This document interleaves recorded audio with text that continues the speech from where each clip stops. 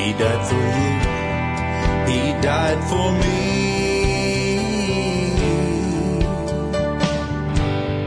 From our sin, He set us free.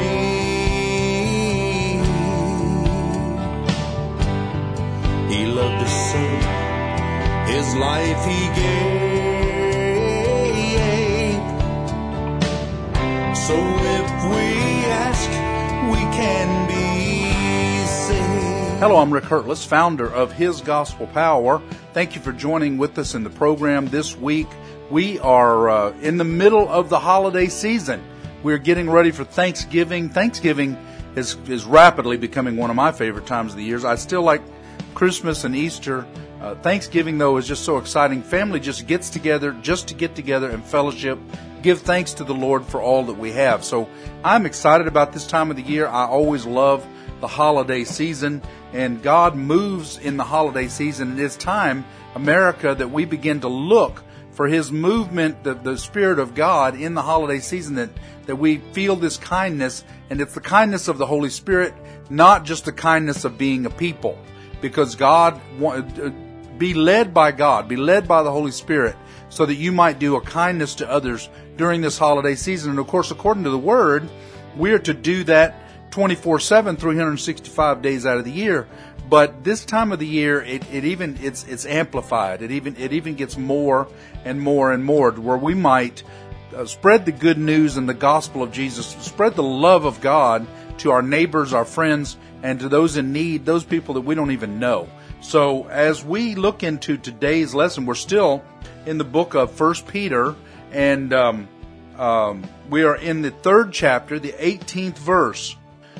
And we're really getting into the gospel. You know, the Bible always goes back to the gospel. In fact, and I think from the Old to the New Testament, really, it always goes back to the gospel. It always goes back to the grace of God. It always goes back to the kindness of God and how much He loves His people and those who obey Him. And so, as we look at today's message, we start in verse 18. It says, "For Christ died for sins once for all, the righteous for the unrighteous, to bring you to God.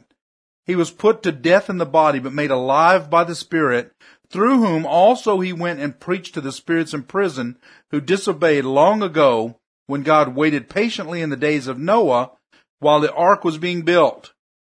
We are in the last days, and while this scripture talks, well, let's talk for just a moment about the gospel, and that Christ died for us one time for all of us, so that we might have eternal salvation. All of those who believe in the name of the Son of God, and that is Jesus Christ. And so there is a work that you must do, John 6:29, that is to believe in the one God sent. And of course, that's Jesus.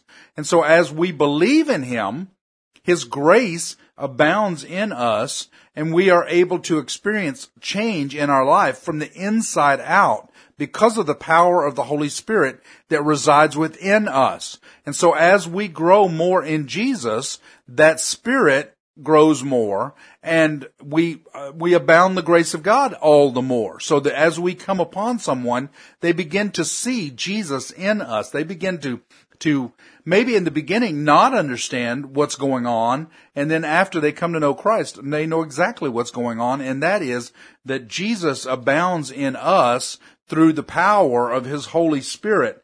But I want you to also get, as we have been talking about the last days, He talks again, who disobeyed long ago when God patiently in the days of Noah, while the ark was being built. The Bible says that as it was in the days of Noah, so will it be in the coming of the Son of Man. And let me tell you what the days of Noah were. The days of Noah were absolute evil. That's the bottom line. That's what was going on in the days of Noah. God was looking around. He saw no righteous person except for Noah. And because of the grace of God, He allowed Noah to bring his family. Now, I have to also reason by reading this that Noah was a good father, and he taught his family about the ways of God. And so, in my mind at least, and I think Scripture backs this up, is that his family was coming alongside of Noah because of the godly man he was and because of the way he would have taught his children. And so God allowed him by grace to bring his entire family, wives and sons, and of course his wife, and as they were brought out of the tribulation that was going to come on the earth, which was the great flood. And now they were not totally taken out, because the flood receded and then they went back onto the earth. But they endured God's wrath, but they were safe from it. And so in a lot of ways, I think that's a lot of what we're going to see in the tribulation. We may endure the tribulation, but we're going to be safe from the wrath of God. Now that does not mean we're going to be safe from the wrath of man. The wrath of God is much worse. The wrath of man is temporary. The wrath of man will kill the body, but it can do nothing to the soul. The wrath of God will kill the soul and the body, and it will send the soul to a place called hell, that they would live for eternity apart from God. So what we are going to see, as it was in the days of Noah, is that we may have to endure persecution, but we will not have to withstand the wrath of God. We will be protected from God's wrath. And so, but according to the book of Revelation, there will be Christians beheaded in the tribulation time. That means the wrath of man will come against us, and in fact, we will die for what we believe, but in dying, we will live for eternity. And so this body is temporary. And so this program is not to scare you. This program is to encourage you. This program is so that you will understand that God's ways are permanent, man's ways are temporary, and that includes death. Brother Ron Steudle, we are in the book of 1 Peter, of course, and Noah, as it was in the days of Noah. And we're beginning to see, well, maybe not, you can say we're beginning to see, but really, as you look around today, the days of Noah are here. I mean, we are worse than Sodom and Gomorrah. The days of Noah are here. I think the days of Noah, if you were to just read the headlines on the news, every day, more and more, this nation specifically is falling more and more into sin. Now, I will say, this past week, I was happy to see that more sin has come to light and more evil people are being exposed. I mean, we had Hillary Clinton get exposed and caught red-handed with the Trump dossier. So we've had the pedophile rings in Hollywood starting to be exposed and people starting to go to jail for that.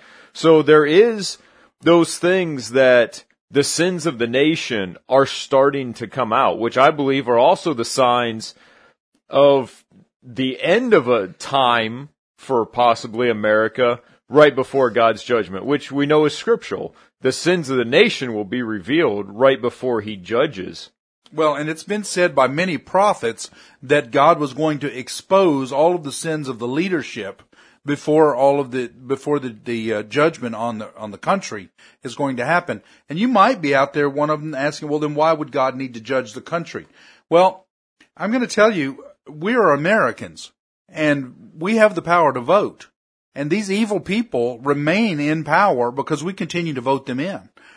Donald Trump is an excellent example of what the people can do if they will stand up. But instead, the people choose not to stand up. It was said a few months ago when the hurricane hit Houston and it flooded, there was a lady who called in some radio station and said, well, why would God destroy Houston just for the sake of one man, the mayor? Because he is for homosexual marriage, he is for gay agenda, and of course their former mayor was the same way.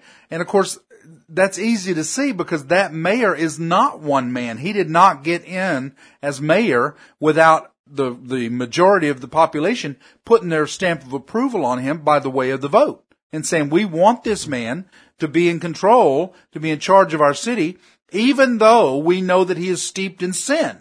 And so that is the stamp that God looks at from the people over the entire city. And then, of course, in this case, over the entire nation. Because he looks at our nation, we have the power of the vote. This is not a dictatorship. This is not a deal where we can stand up and pray against Pharaoh or a dictator or whatever or a king. Because those people were put in without the people's will.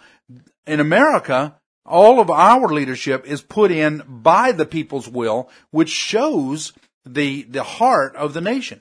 Well, I can answer this with one simple example. The reason America is still coming under judgment from God is because we still have people in power that have refused to change laws that were put in effect against God. We had prayer taken out of schools. That hasn't been changed. We are still aborting thousands of children a day in these child butcher factories. We still have homosexual marriage. If we voted for people that followed God, these things would be changed, but they're not. So if you wonder why God is still judging America, it's because the people that are in office have not turned back to God. They're still turning farther and farther away from God. All the time, they're either passing or allowing new things to go on that are slapping God in the face, saying, we don't need you anymore. We think we're smarter than you, and we're going to do all these sinful acts. The judgment will come on a nation when sin becomes the law, but what I mean by that is when sin, it not only becomes legal, but sin becomes enforceable against the rule of God. Exactly. And of course we can see that. I mean, we have laws against prayer in school. We have laws against, laws for homosexual marriage. We have laws for abortion. We have all of these things. And now, the pedophilia and everything that is on the rise. I can't remember what they call it, kindergender. I heard yesterday, now I'd heard about this a few months ago, but it was too sickening to even think about.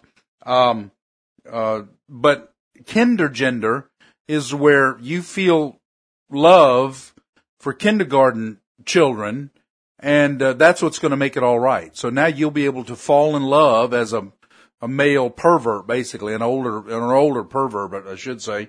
You're going to be able to legally fall in love with these children, and which shows how sick our society has become. This will probably get ignored just like everything else did, that eventually it will be okay, that pedophilia will be legal, and God help our children, because our children are being led to slaughter from the womb and now on into their life. The safety of our children is at stake, and it's quite sickening to think about all of this stuff that's going on. Well, we've been butchering our children for 50 years in this nation, so if that's been okay for so long, why won't they just allow anything else to be done to them? I mean, killing them is the worst thing you can do to them. Well, maybe no, I don't think it's the worst, because they're still in the womb. A life of torture, like you were talking about, from pedophilia. Yeah, because killing from the womb, the good news about that, like I heard you stop for a second, and that's true though. Some people probably gasped when you said, well, I don't think that's the worst. Christians need to understand dying is not the worst thing that can happen. Those who die in Jesus, which would be our children, those who die will be forever with Christ. So that's really not the worst thing. At the same time, we are taking away that life that God has ordained that might have been on this planet for one more soul to come into the kingdom.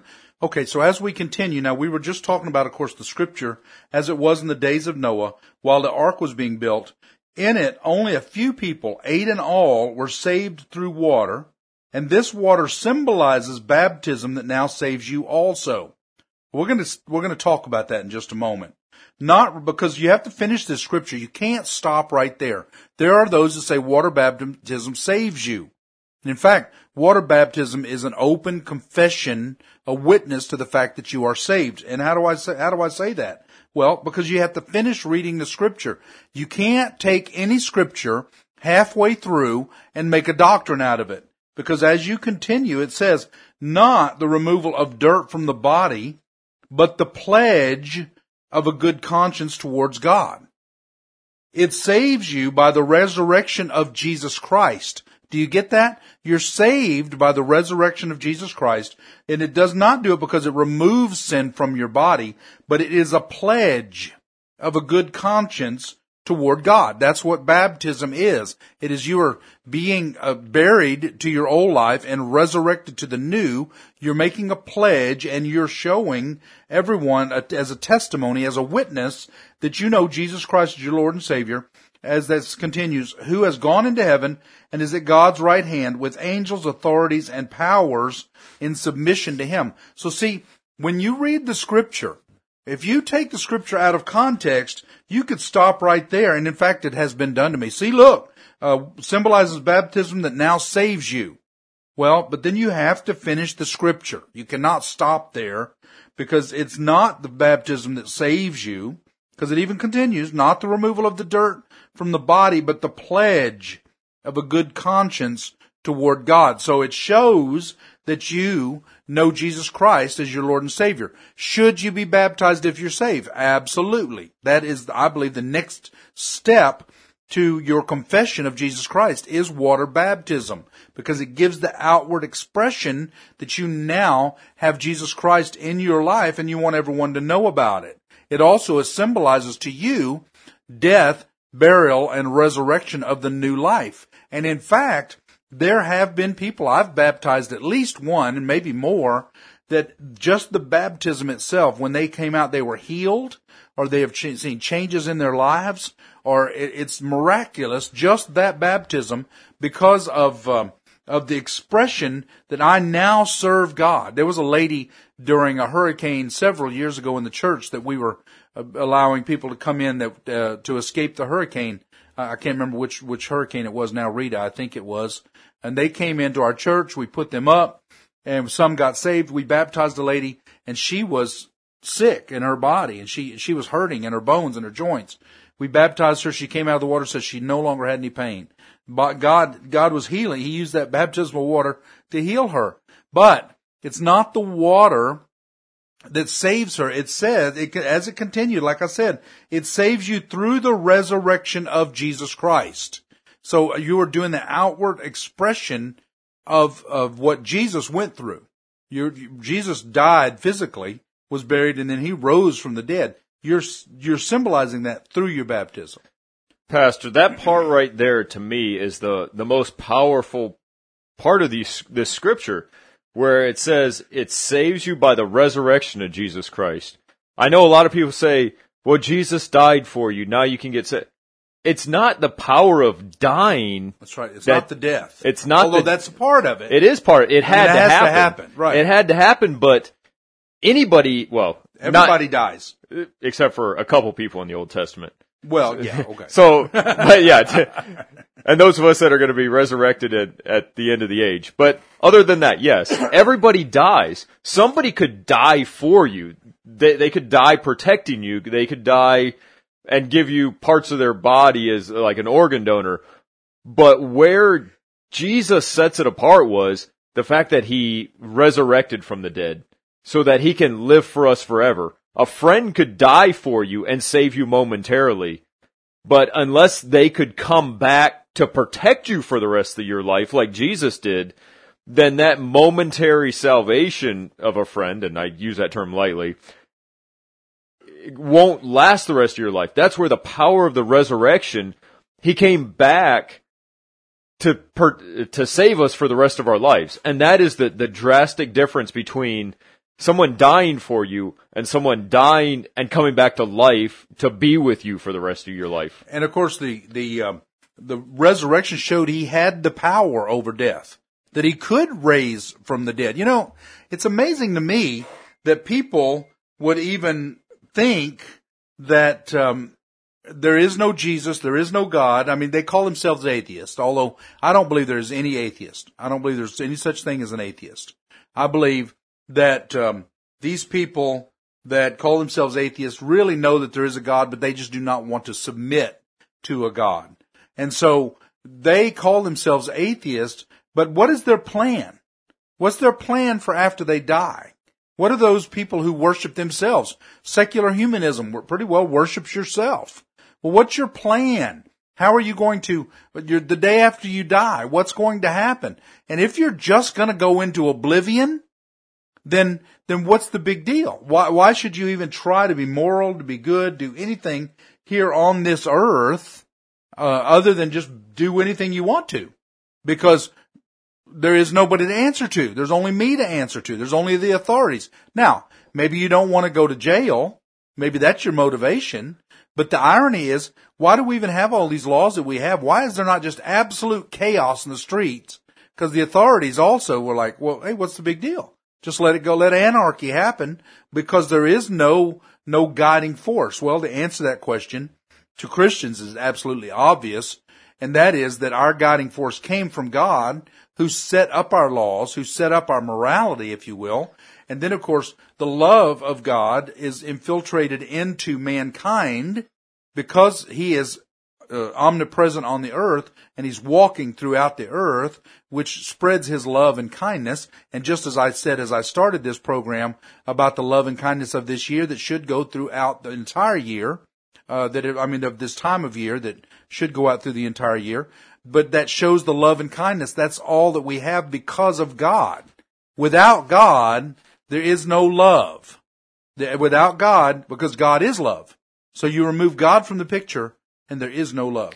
And you said it perfectly. It's all about accountability. That is the only reason I believe that people refuse to acknowledge God, because they don't want to be accountable within their mind to somebody. They don't mind being accountable physically in their human body, because if you're accountable to, say, law enforcement, then you can count on them to protect you. So they do have a give and take, which it's all hypocrisy. So they want law enforcement to protect them, and therefore they allow themselves to be subject to it. But when they look at God, they don't want to be accountable to him, because then they have to rely on him for their protection. So when you look at it that way, it's okay here on earth to have authority and protection, but when it comes to their eternal spiritual body, they don't want authority, because then they have to rely on them for protection. And I think it's amazing. I'm going to throw a little news in here. How, since you mentioned atheists don't want to believe in God, but it is amazing how the power of God keeps revealing himself and just making it so they can't deny God. There was just on October 30th, there was a news article that came out that if anybody knows about the CERN scientists and the CERN research facility that has the particle accelerator, they have basically admitted that the Big Bang Theory is false. And through their scientific research, they said that if the Big Bang Theory happened, immediately what the result of that would have destroyed itself. So even secular scientists now are saying we can't prove how the universe was created, because the Big Bang Theory scientifically won't work anymore. And these are the top scientists in the world. So when they can't even justify their own scientific theories, what does that leave? Science can't prove something. What does that leave? It has to leave God. Because God makes, if you look at the definition of what's impossible, something that can't be proven by science. So what does that leave? It has to leave God. So these scientists, in trying to prove things to justify their research, are proving that God is the only possible way that these things could have happened. And that's amazing. The way it always is with science. Science always proves God. It never disproves God. They try to disprove God, but it always brings it back full circle to God. But it always encourages me when I see news articles about secular scientists saying, we don't know, we can't prove this. And it just makes me look at it and go, well, then what does that leave you? It leaves you God. Really, ironically, with what you were saying, even about as far as submitting to authorities here on this earth, see, the problem that we're having right now with all the chaos is that people really don't want to submit to the authorities on earth. They only want to submit when it's convenient to them. And so all of this Black Lives Matter, or all of the chaos, all of the whatever that is going on in the world, that they don't want to submit to the authorities really if it goes against them. Even if it goes against the law and they realize that, look, we're breaking the law, but we don't want to be held accountable for that. And that's really what's going on with God. Look, we know we're breaking the law, but we don't want to be held accountable for that, so we don't believe in God because that's an eternal accountability. That's even got to be scarier than the temporary accountability of going to jail, because that's a permanent accountability, which means, it's the ostrich theory. Stick your head in the sand and you can't see it, so it'll go away. And of course, it's not going to go away. You can stick your head in the sand. If you do not acknowledge Jesus Christ as your Lord and Savior, then it will no longer be temporary, but it will be permanent rejection throughout eternity. Well, and along these lines, I've got the perfect example for you of why people turn their back on God so that they don't have to be accountable for him.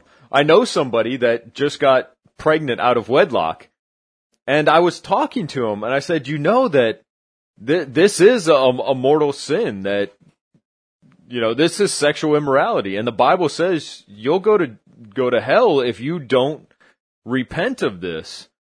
And they go, well, who are you to judge me? And of course I went into the scriptures that we've discussed on this program that said, as long as you claim to be a Christian and claim to be in the church, that we can address this with you and point out your sin. And they go, here's what they ultimately said to me. They said, well, then I don't go to church anymore because I don't want to deal with people like you. And I know they haven't been going to church.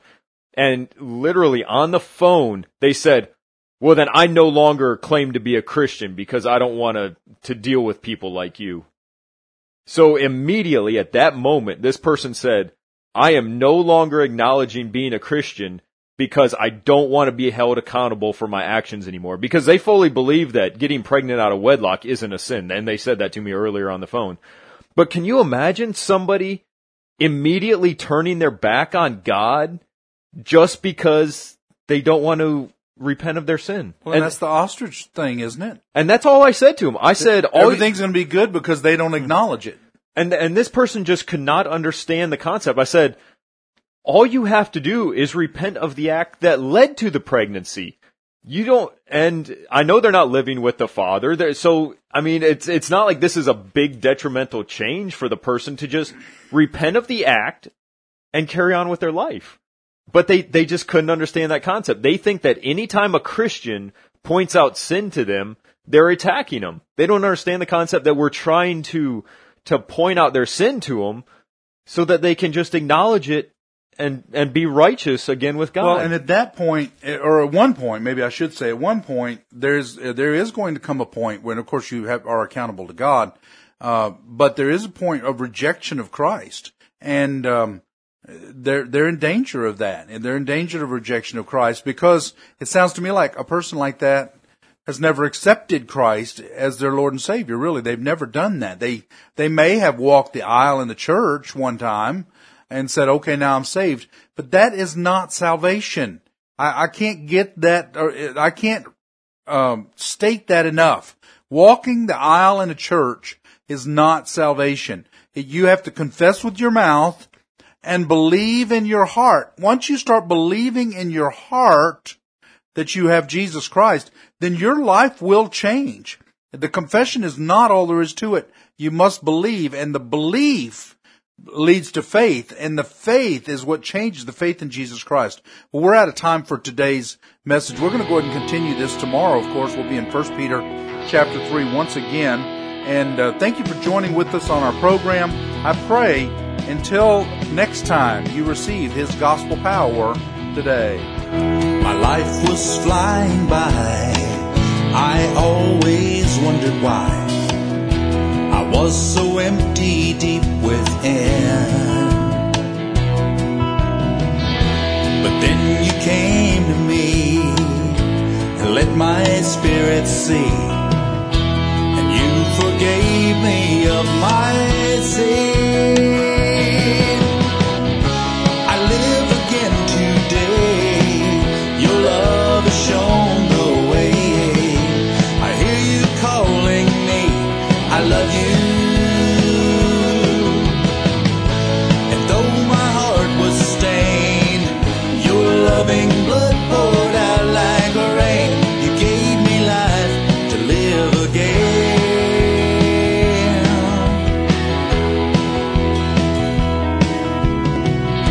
Your grace I had denied, refused you to abide. I ran with all my heart and soul, but faithful you would be. Your love you showed to me. You gave me life and made me whole. I live again today.